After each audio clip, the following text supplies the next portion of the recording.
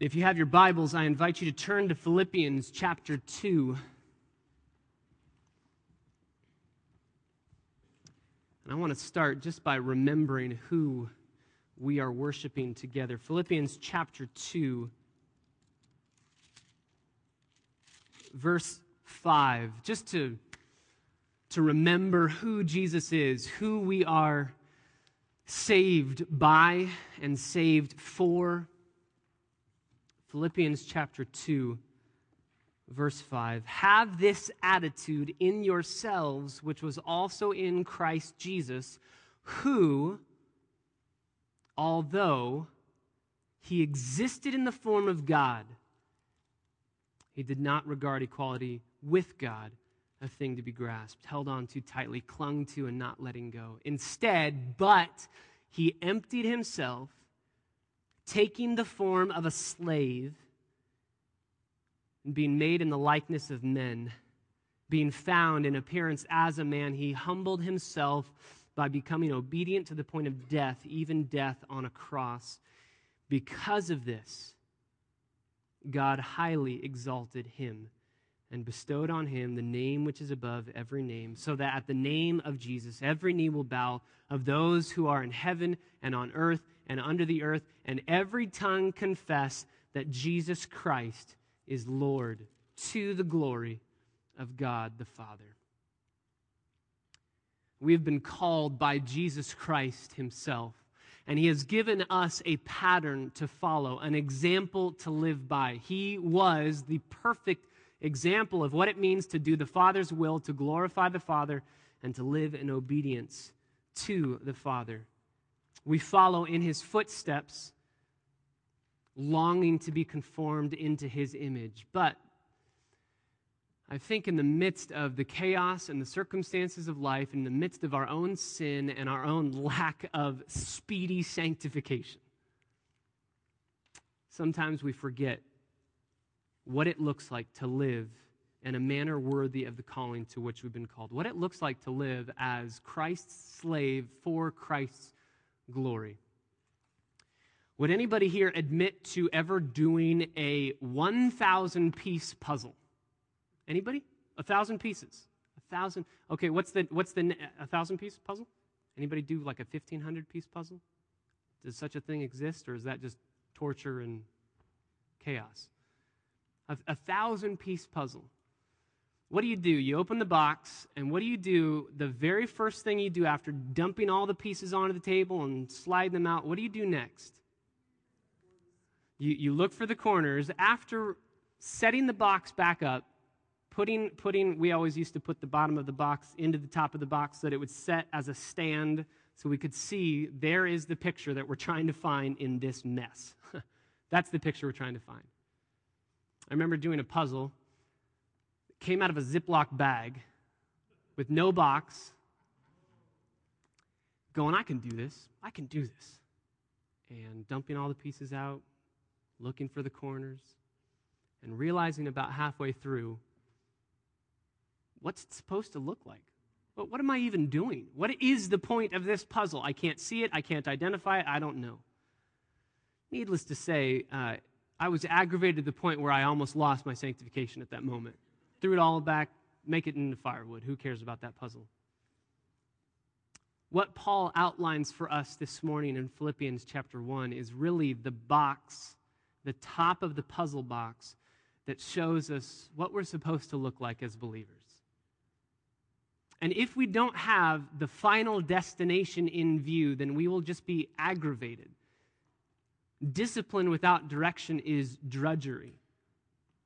And if Paul were to give us the command, just conduct yourselves in a manner worthy of the gospel, and didn't tell us what that looks like, and then ultimately didn't point out Christ to us and say, this is what it looks like to live in a manner worthy before the Lord, then I think we would just be filled with aggravation because our discipline would just be drudgery without any direction.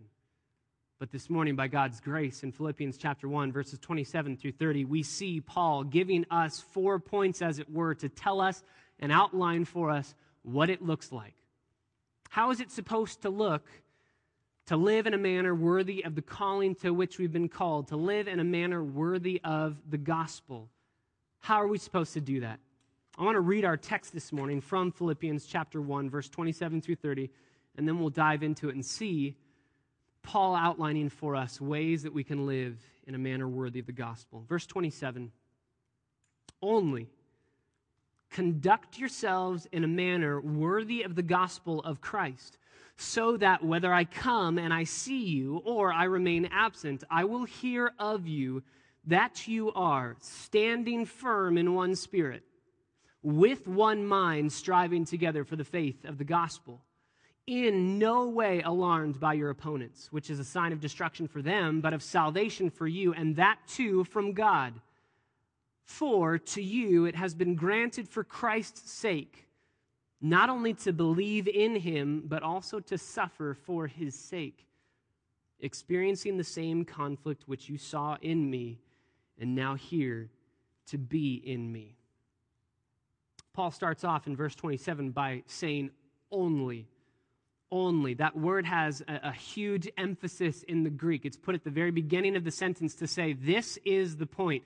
Above everything, beyond everything, pay attention to this. And what is he asking us to pay attention to? My Bible translates it, conduct yourselves in a manner. Conduct yourselves in a manner. 5 words in the English, only 1 word in the Greek. One huge pregnant word that needs 5 English words to translate it. And that's what Paul is saying. Only do this. Above everything else, this is what I ask you to do. This is what I plead with you to do. I plead with you to conduct yourselves in a manner that is worthy of the gospel of Jesus Christ. The only other place that this word is used in verb form is in Acts chapter 23, verse 1. Acts chapter 23, verse 1 reads this.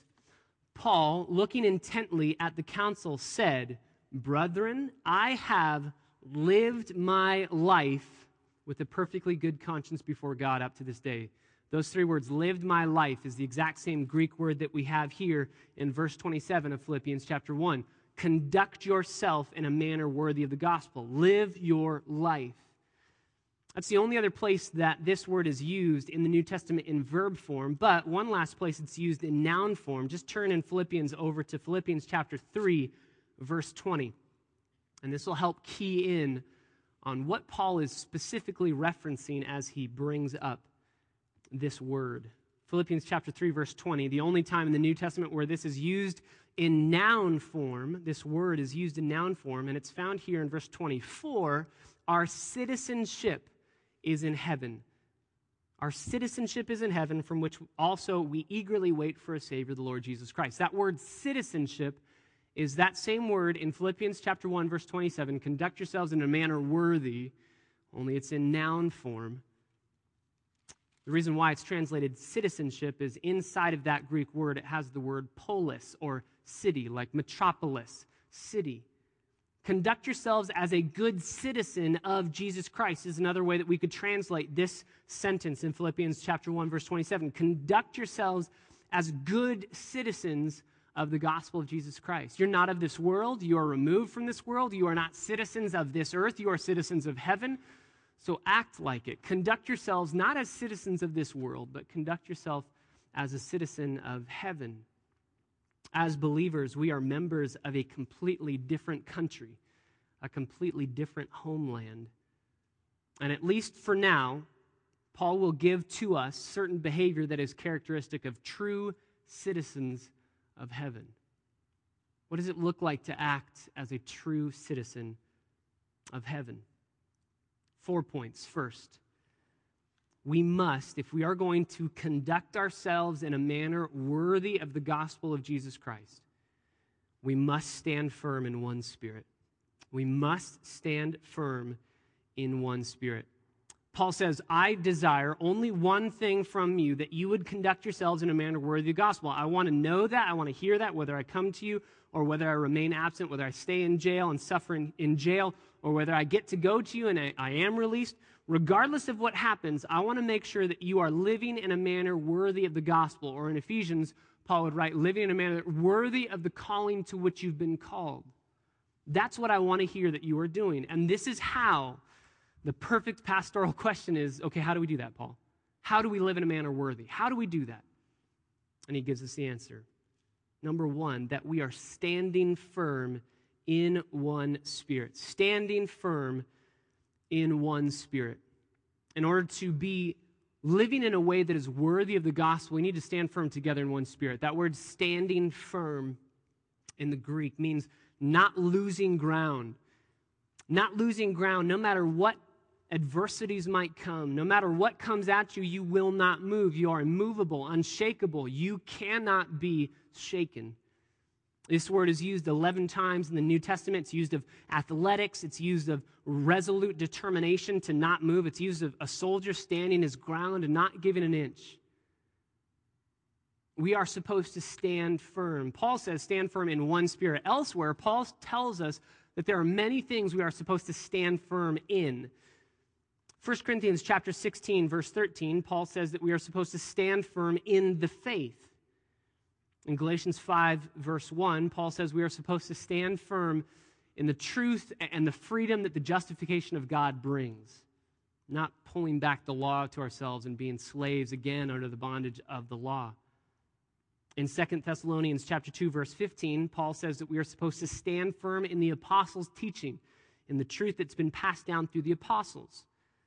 And in Philippians chapter 4, verse 1, we'll get there in a couple months, we are supposed to stand firm in the Lord and not be moved.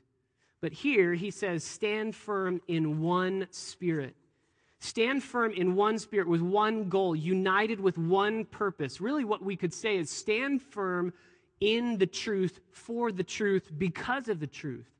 Stand firm in what it means to be a believer and the doctrine that makes up what it means to be a believer, and don't move. Don't be pushed. Don't be pulled.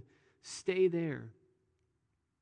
Stand firm in one spirit together and don't be moved. Why should we stand firm with one spirit together in the body of the Word, in the body of the doctrine that's been passed down to us in God's Word? John 17:17 tells us that it is God's Word that sanctifies us. So we need to stand firm not on our own opinions, but on God's Word and God's Word alone, because it is God's Word that sanctifies us. We sing the song, "On Christ the solid rock I stand, all other ground is sinking sand." We know the parable that Jesus gave. There's a man who built his house on the rock, and there's a man who built his house on the sand. Where do we build our house? Are we building on Jesus Christ and on his finished work at the cross, or are we building on our own good deeds, our own righteousness? What are some of the things that we are tempted to build on or to plant our feet on and not be moved? What are other grounds that we turn to when we declare, "On Christ the solid rock I stand"? What are the other rocks, quote unquote? What are the other sinking sands that we tend to try and step foot on when we are struggling in our faith? I'd just give you a couple. I think first and foremost, we rely on ourselves, on our own religiosity, if you will, on our own good works. We are all natural-born legalists, desiring to be able to find approval with God on the basis of our own righteousness. So we have to renounce self-reliance and plead with God to do the work, because all we have to offer God is our sin. Sometimes we can stand on the opinions of others. What do they think? What do they feel? And I'll live according to that. What's their desire in this situation? I'll do that instead of what does God say about this situation? What does God desire of me? There are so many other places that we can turn other than the truth.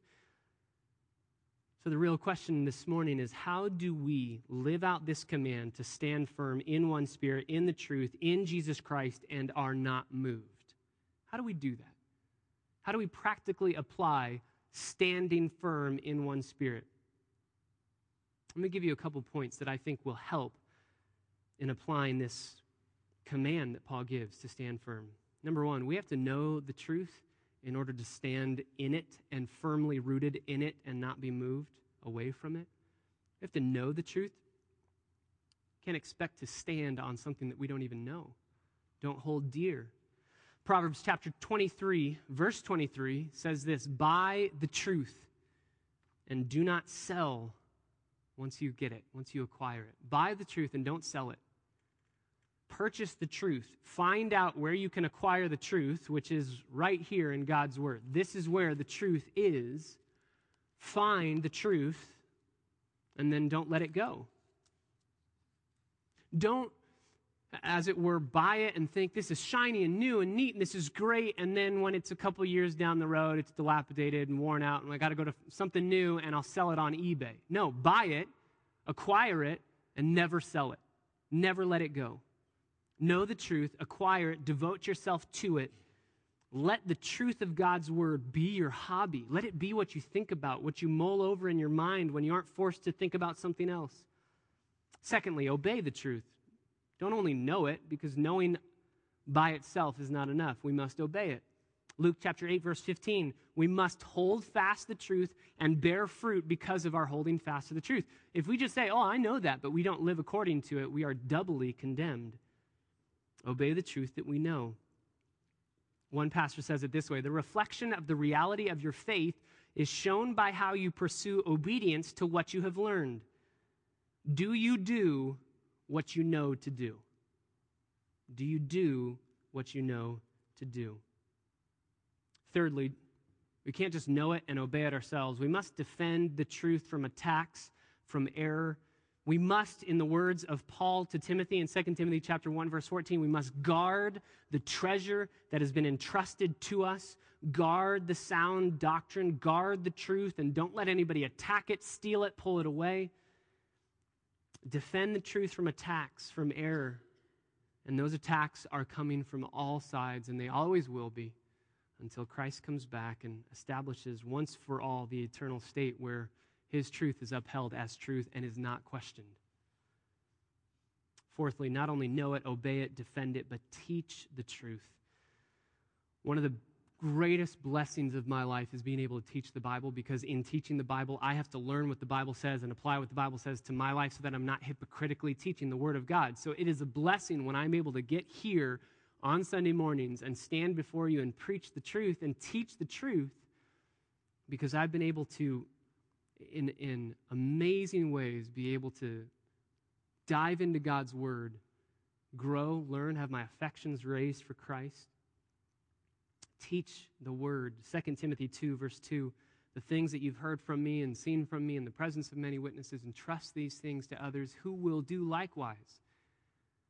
My prayer for Christ Bible Church is that we would have a culture of discipleship, constantly discipling one another, speaking the truth to one another in psalms and hymns and spiritual songs, always letting the word of Christ richly dwell within us. Once we have bought the truth or been given the truth, hold it for yourself, guard it, obey it, and then teach it to others. Your relationship to the Word of God ultimately tells a lot about where your citizenship is. Do you view this book as guidelines, boundaries, principles, opinions, suggestions?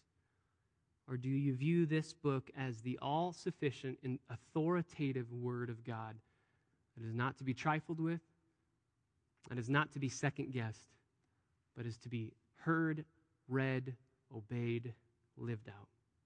Paul says if you want to live in a way that is worthy of the gospel of Jesus Christ, you must stand firm in one spirit. Secondly, you must not only stand firm in one spirit, you must strive with unity for the gospel. You must strive with unity for the gospel. This is when he says, with one mind, striving together for the faith of the gospel. So we not only stand firm in the truth of the gospel, but we strive together with unity. He says one mind, literally it's one soul.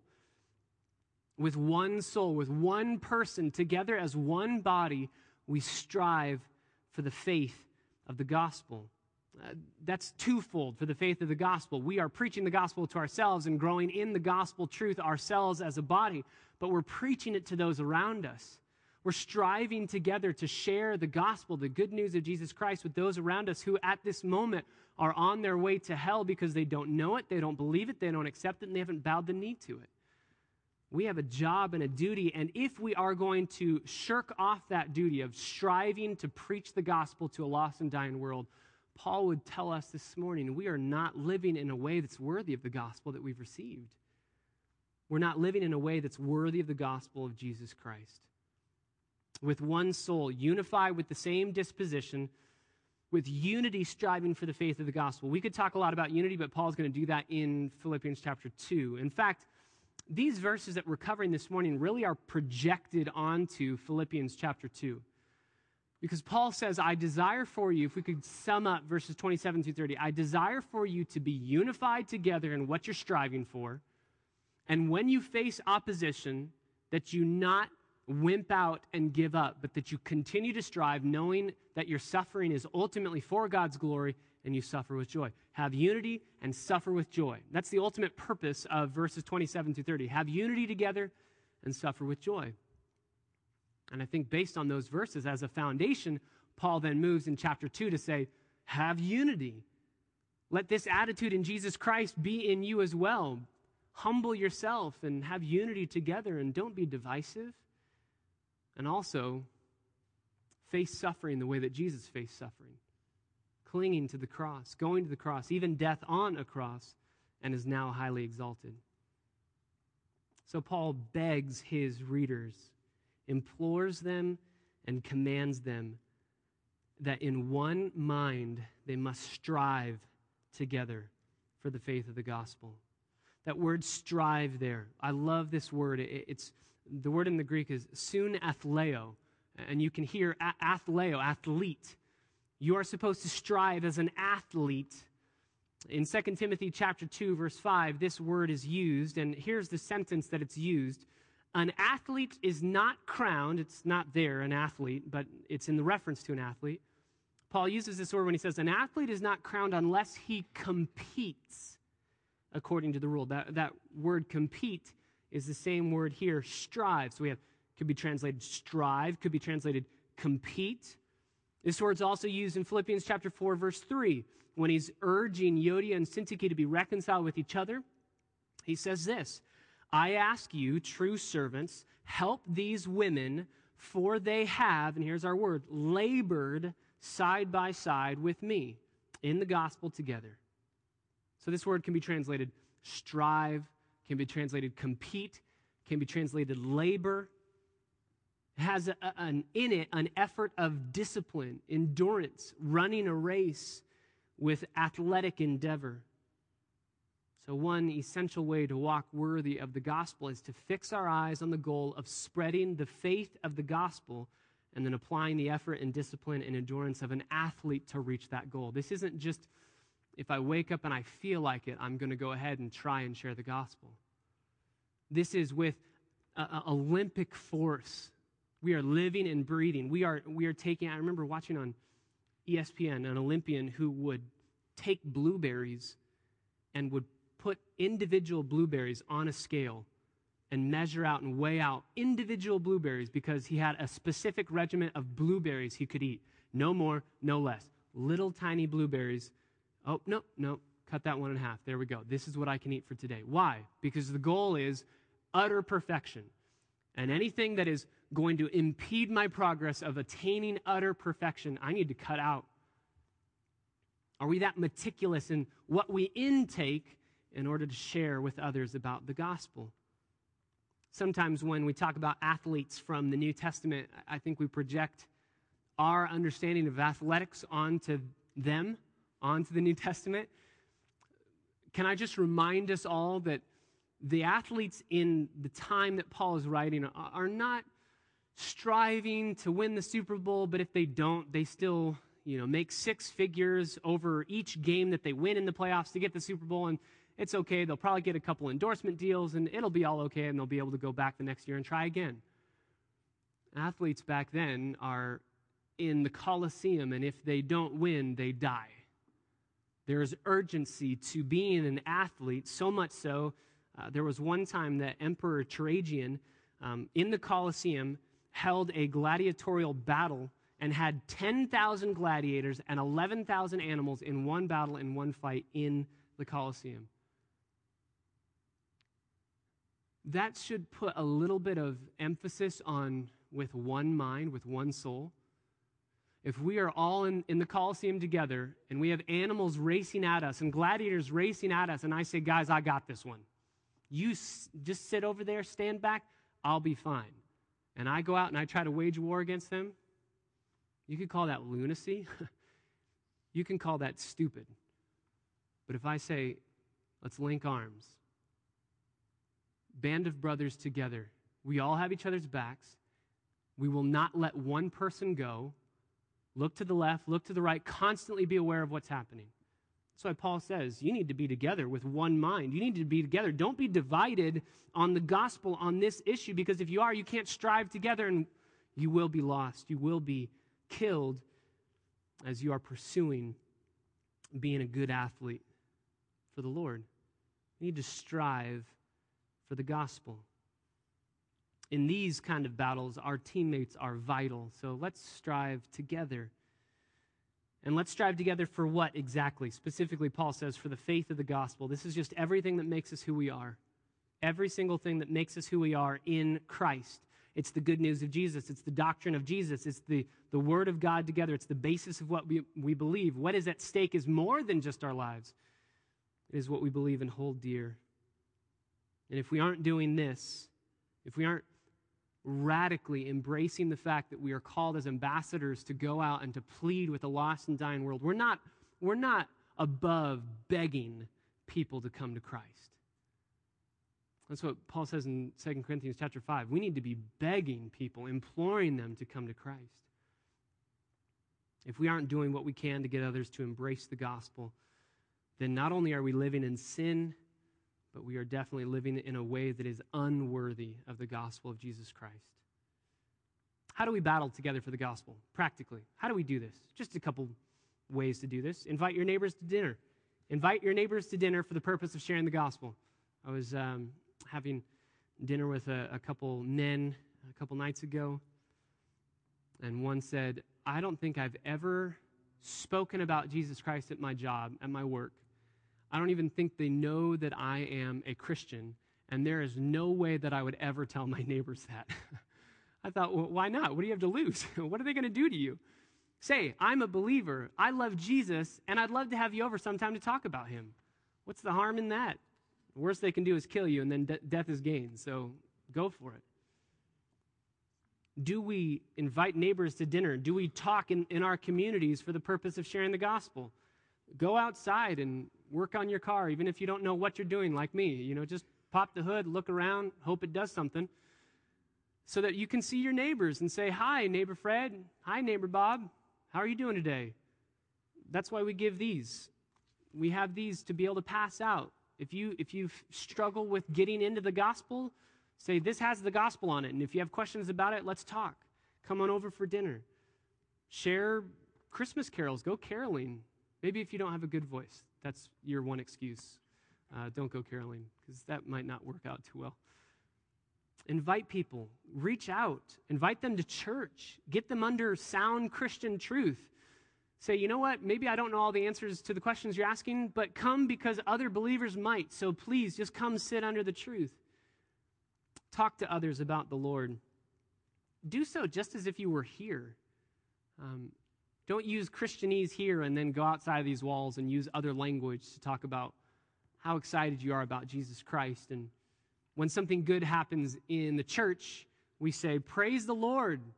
Give God glory for that. That's amazing. Praise God. And then when something good happens outside the church, we say, oh, that's awesome. Oh, that's neat. No, use the same language that you would use here. Let others know that you are a believer and share the gospel. We rightly criticize seeker-sensitive churches for their flawed theology and pragmatic approaches to evangelism. We rightly do that. But we need to be seekers, these seekers that go after lost souls, sensitive to the fact that those souls are going to hell right now. We need to be doing that job. So we exist as a church not just to come here and savor the glory of God here by ourselves. We exist as a church to go out and to proclaim the gospel of Jesus Christ. Oh, that it could be said of Christ Bible Church what is said of the Jewish believers in Acts chapter 5, verse 27, when the Jewish leaders say, we strictly charge you not to teach the gospel in the name of Christ, yet here you have filled Jerusalem with your teaching. How amazing would it be if somebody one day said, Christ Bible Church filled the Northridge community, filled the San Fernando with the teaching of the gospel. If the San Fernando Valley were blanketed with the gospel and people could say, it's because of that church. And what better time to think about evangelism than right now, when you can go into a store at the mall and you hear, hark the herald angels sing, glory to the newborn king. What's this king about? He saves us from our sin. He saves us from death. Just say, hey, do you celebrate Christmas? Do you know what they're singing about? Do you know who Jesus is? Can I tell you, he's not a baby anymore. He didn't stay in a manger. He lived a perfect life, died the death that we deserve to give us his righteousness and take upon himself the wrath of God. We need to stand firm in one spirit. We need to strive with unity for the gospel. We need to strive with unity for the gospel in such a way that we are emphatically preaching the good news of Jesus Christ to those around us. And third, if we are to walk in a manner worthy of the calling, worthy of the gospel of Jesus Christ, we need to steadfastly endure opposition. Steadfastly endure opposition. This is in verse 28. As we are striving together for the faith of the gospel, we should be in no way alarmed by our opponents, which is a sign of destruction for them, but of salvation for you, and that too from God. This word alarmed, in no way alarmed, it's only used here in the entire New Testament, but in extra biblical literature, we see this word being used primarily with regard to a horse that's spooked by something around him and throws his rider off. He's alarmed and he spooks really quickly and jumps up. We don't do that. When opposition comes, when persecution comes, when suffering comes, we're not spooked. We don't instantly rise up and throw off our rider, so to speak. We are not spooked. The opponents of the Philippian church are trying to spook them, quote unquote. They're trying to alarm them, whether it's by denying them business, if they are a Christian business owner, whether it's by not hiring people into their business because they are believers and they don't want to hire, they are non-believers and they don't want to hire believers, whether it's evicting them from their homes and not letting them back, whether it's actual imprisonment or persecution in the form of death, whatever it is, opposition is being faced by the Philippian church, and Paul says you must be in no way alarmed by your opponents. Why? Because you're striving together for the faith and not being alarmed when your opponents try to make you suffer is a sign of destruction for them, and it's a sign of salvation for you. It's a sign, it's one sign producing two effects. The word sign there in the Greek means proof or evidence. It proves that something is taking place.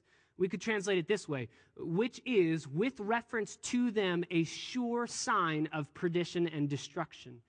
This is sure. You're striving together for the faith and not being alarmed when your opponents hate you and revile you and attack you is a sign of their destruction. It's a sign of their destruction. Why? Because they are oppressing the good news of Jesus Christ. They're not going to hear, obey, receive, bow the knee. They are incurring further condemnation, and if they do not bow the knee, they will ultimately receive further destruction and final judgment in hell forever. But for you, for the believer in the church in Philippi, not being alarmed, it's a sign of salvation, knowing that this is what Jesus said would happen. If they hated me, then they're going to hate you who follow me. So don't be surprised when the suffering comes. Don't be surprised when the persecution comes. It's a sign of destruction for them that will compel you to preach the gospel more to them because you know that they hate Jesus Christ and you want them to love him. And it's a sign of salvation for you as you follow Jesus Christ and believe that when he said suffering will come, persecution will come, you know it's going to come. It's not a surprise. It's not a shock. One commentator says it this way: it is God who sends the persecutions that they must undergo, the solid resistance with which they must confront them, and the assurance of salvation which follows. God sends them all, the persecution, the solid resistance, and the assurance of salvation. God sends it all. In no way alarmed by your opponents. It's a sign of destruction for them, but of salvation for you, and that word "that" is very clearly not attached to sign of destruction or sign of salvation, but it's attached to not being alarmed because you are striving for the faith of the gospel. Not being alarmed. It's from God. The peace that God gives you to stay steadfast in the midst of opposition is from God. Matthew 5, verse 10, Jesus says, "Blessed are those who are persecuted. Blessed are you when people say all kinds of evil against you and revile you. Blessed are you. Happy are you. Filled with joy are you." Why? Because in the same way they persecuted the prophets, in the same way they persecuted the prophets, and your reward in heaven is great. Luke 6, verse 22, "When men hate you, turn against you, ostracize you, you are blessed." You are blessed. Paul tells us if we're to live in a manner worthy of the gospel of Jesus Christ, we need to stand firm in one spirit. We need to strive with unity for the gospel. We need to steadfastly endure opposition, knowing it's going to come, but not being surprised by it. And we need to suffer with joy. Fourthly and finally, we need to suffer with joy. This is the last one, and this is the hardest one. Paul says, "For to you," verse 29, "it has been granted for Christ's sake not only to believe in him, but also to suffer for his sake, experiencing the same conflict which you saw in me and now hear to be in me." When we're in the midst of suffering, or when you know somebody who is in the midst of suffering, common questions are, why would God allow this? Why doesn't God do something? Is God in control? Does God care? Have you all heard those questions before? This verse is strikingly difficult to wrap your mind around. Because if somebody were to ask, why would God allow this? Probably God didn't allow this. God just kind of let this happen and struggled and wanted it to come. No, this verse says that God doesn't allow things. It says that he gives the suffering. That word there, "for to you it has been granted," comes from the Greek word charis, that is grace. It's been gifted to you as a gift. What a perfect time to think about gifts. It's as if God is wrapping up a Christmas present, giving it to you, and as you untie it and unwrap it, it is suffering. It is trials. It's difficult, weighty, oppression. It's painful. And yet, Paul tells us that it's a gift from God. Your suffering is a gift from God. So why would God allow this? No. This verse doesn't say God allows this. This verse says that God purposes, plans, and gifts suffering. Why isn't he doing something about my suffering? No. This verse doesn't say he's not doing anything. This verse says he is doing. He's absolutely active in handing you the suffering. Is this out of his control? No, he's ultimately in control. Is he not caring? No, he's caring by giving you the greatest gift possible. This is a very challenging doctrine and theology to see the sovereignty of God in the midst of suffering, but I think John Piper puts it very well. The biblical categories of God's sovereignty lie like landmines in the pages of the Bible, and here's one of those landmines. God gifts suffering. And these landmines are just waiting for someone to seriously open the book. These landmines do not kill, but they do explode trivial notions of the Almighty God. Let's step on this landmine of God's sovereignty together and let trivial notions of the Almighty God be exploded in our minds. God gifts suffering. How do we share this with people going through suffering? How do we share this with our own heart? Randy Alcorn, I think, is very helpful here. He says this: if you have ever been in a situation of suffering, the issue isn't theoretical, philosophical, or theological. It is deeply personal when you go through suffering. Logical arguments won't satisfy you. In fact, they probably will offend you. You need help with the emotional problems of evil and suffering, not merely the logical problems. So, by all means, speak with a friend and perhaps a pastor or a counselor in the midst of suffering. But in the process, don't seek comfort by ignoring truth. When you try to soothe your feelings without bothering to think deeply about ideas, you are asking to be manipulated. Quick fix feelings won't sustain you over the long haul. On the other hand, deeply rooted beliefs, specifically a worldview that is grounded in Scripture, will allow you to persevere and hold on to a faith built on the solid rock of God's truth. So even in the midst of opposition, persecution, suffering, we need to cling to the truth. That's why we strive together. We stand firm in the truth in one spirit. We strive together for the faith of the gospel. We are not alarmed by our opponents. And then, and only then, when we're standing firm in the truth, can we realize in the midst of suffering, we can rejoice. It is given to us by God as a gift. Why should we rejoice Is it really a gift? I know Paul says that, but how is it a gift? Why should we rejoice in the midst of sufferings? Well, a couple weeks ago, we looked at Paul in the midst of suffering, giving us 4 reasons why we should rejoice in our suffering. That suffering is a means of furthering the gospel. Suffering is a means of sharing the gospel with non-believers. Suffering is a means of encouraging fellow believers. And suffering is a means of rejoicing in Christ above all things. We looked at that a couple weeks ago. But just in these short verses this morning, I want to give you 3 reasons why we should be glad in our suffering, why we should rejoice in the midst of suffering. Number 1, because of what our suffering proves, the proof, remember the sign of destruction for them and a sign of salvation for us? The suffering and the opposition that we are going through and the trials that we are going through is proving that God loves us, that we are His, that we are destined for salvation. In fact, if we are not going through suffering and not being disciplined by God, Hebrews 12 would say that you might not be a child of God because all of God's kids are getting it. Secondly, we should rejoice in our suffering not only because of what it proves, but because of who it is for. That's why Paul says it is for Christ's sake.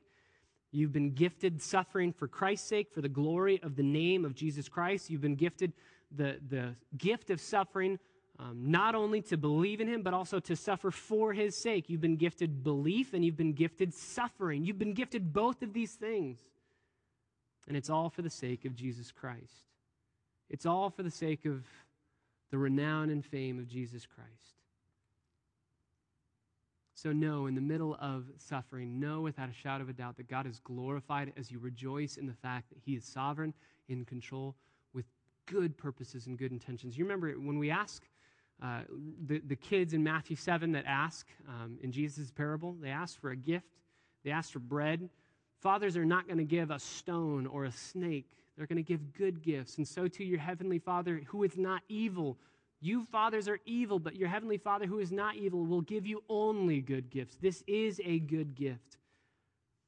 And one of the reasons why it's a good gift is it glorifies God through us in ways that not having the gift of suffering would not.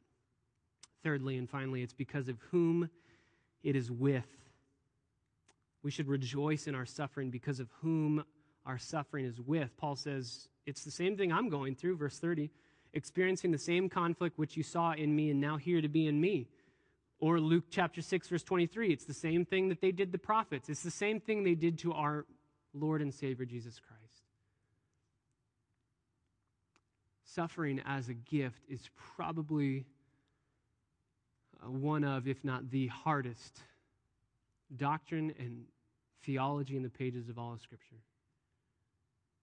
I think a poem that was written called The Thorn really helps us see suffering as a gift. It goes like this. I stood a mendicant, that's just a beggar.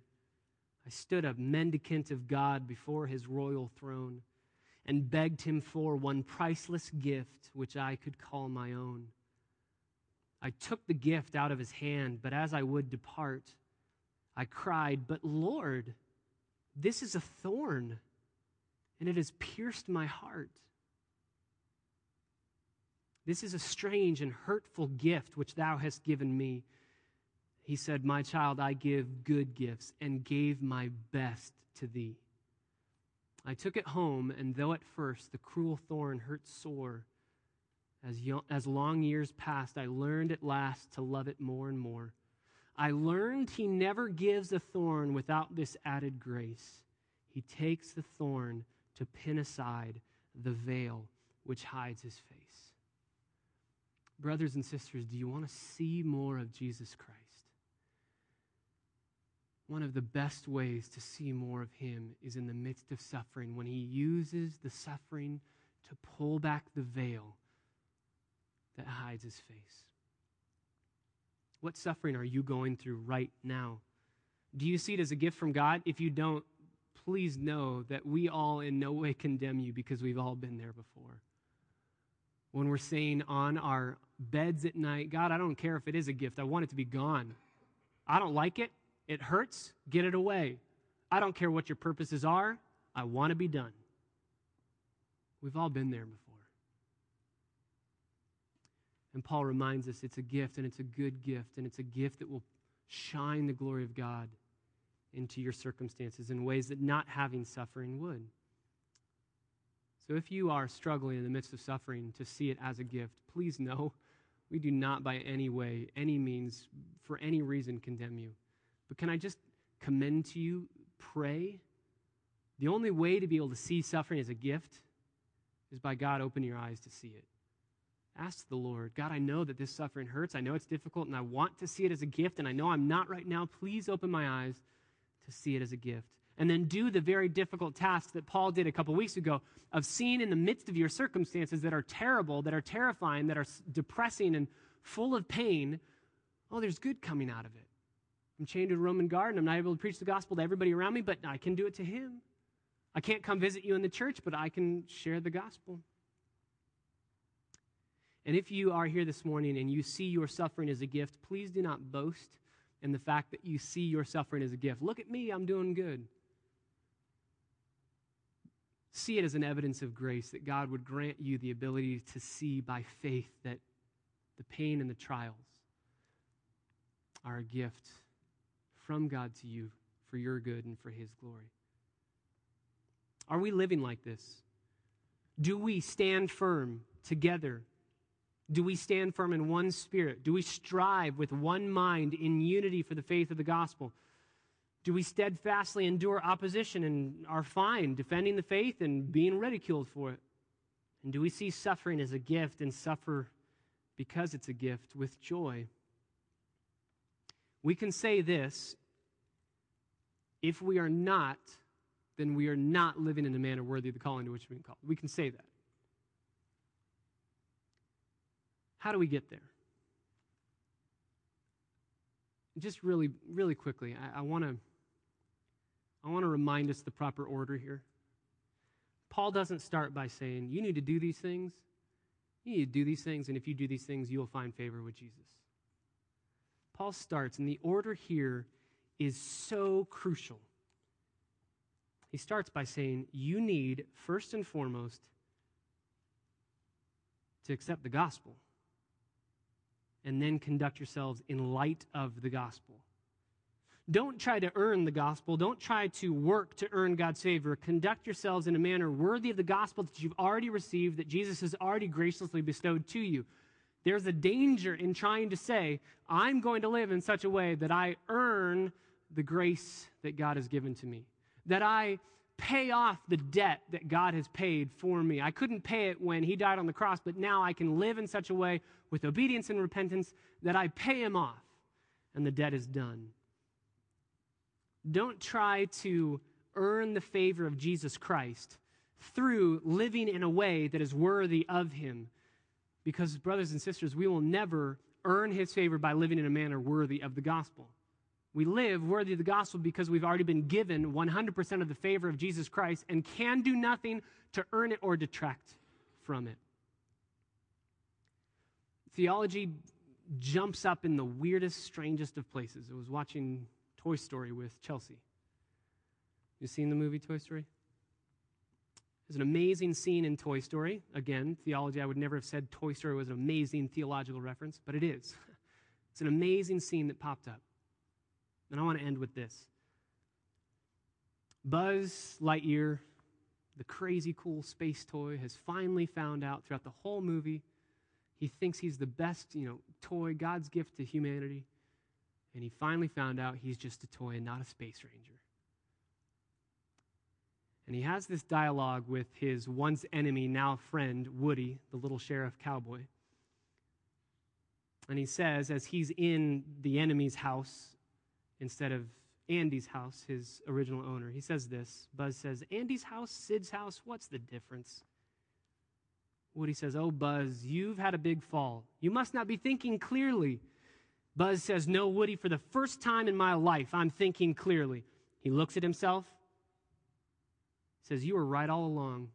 I'm not a space ranger. I'm just a toy. I'm a stupid little insignificant toy. Woody says, whoa, hey, wait a minute.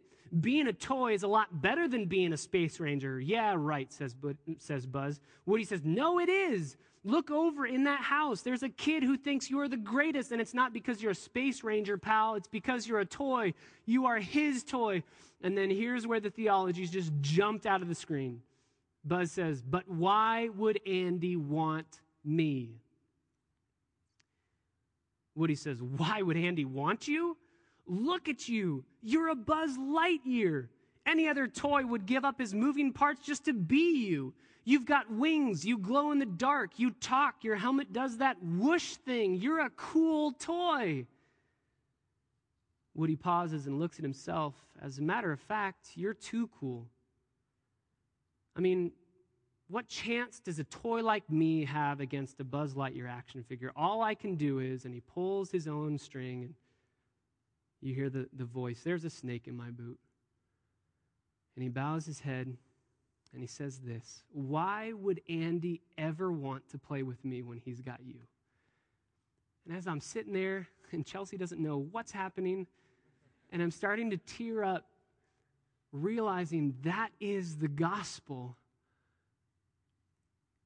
only completely flipped around and seen incorrectly. And I think this is what the world thinks. Oh, God would want me because I'm cool and I've got these awesome parts that talk and my helmet does the whoosh thing. Why wouldn't God want me?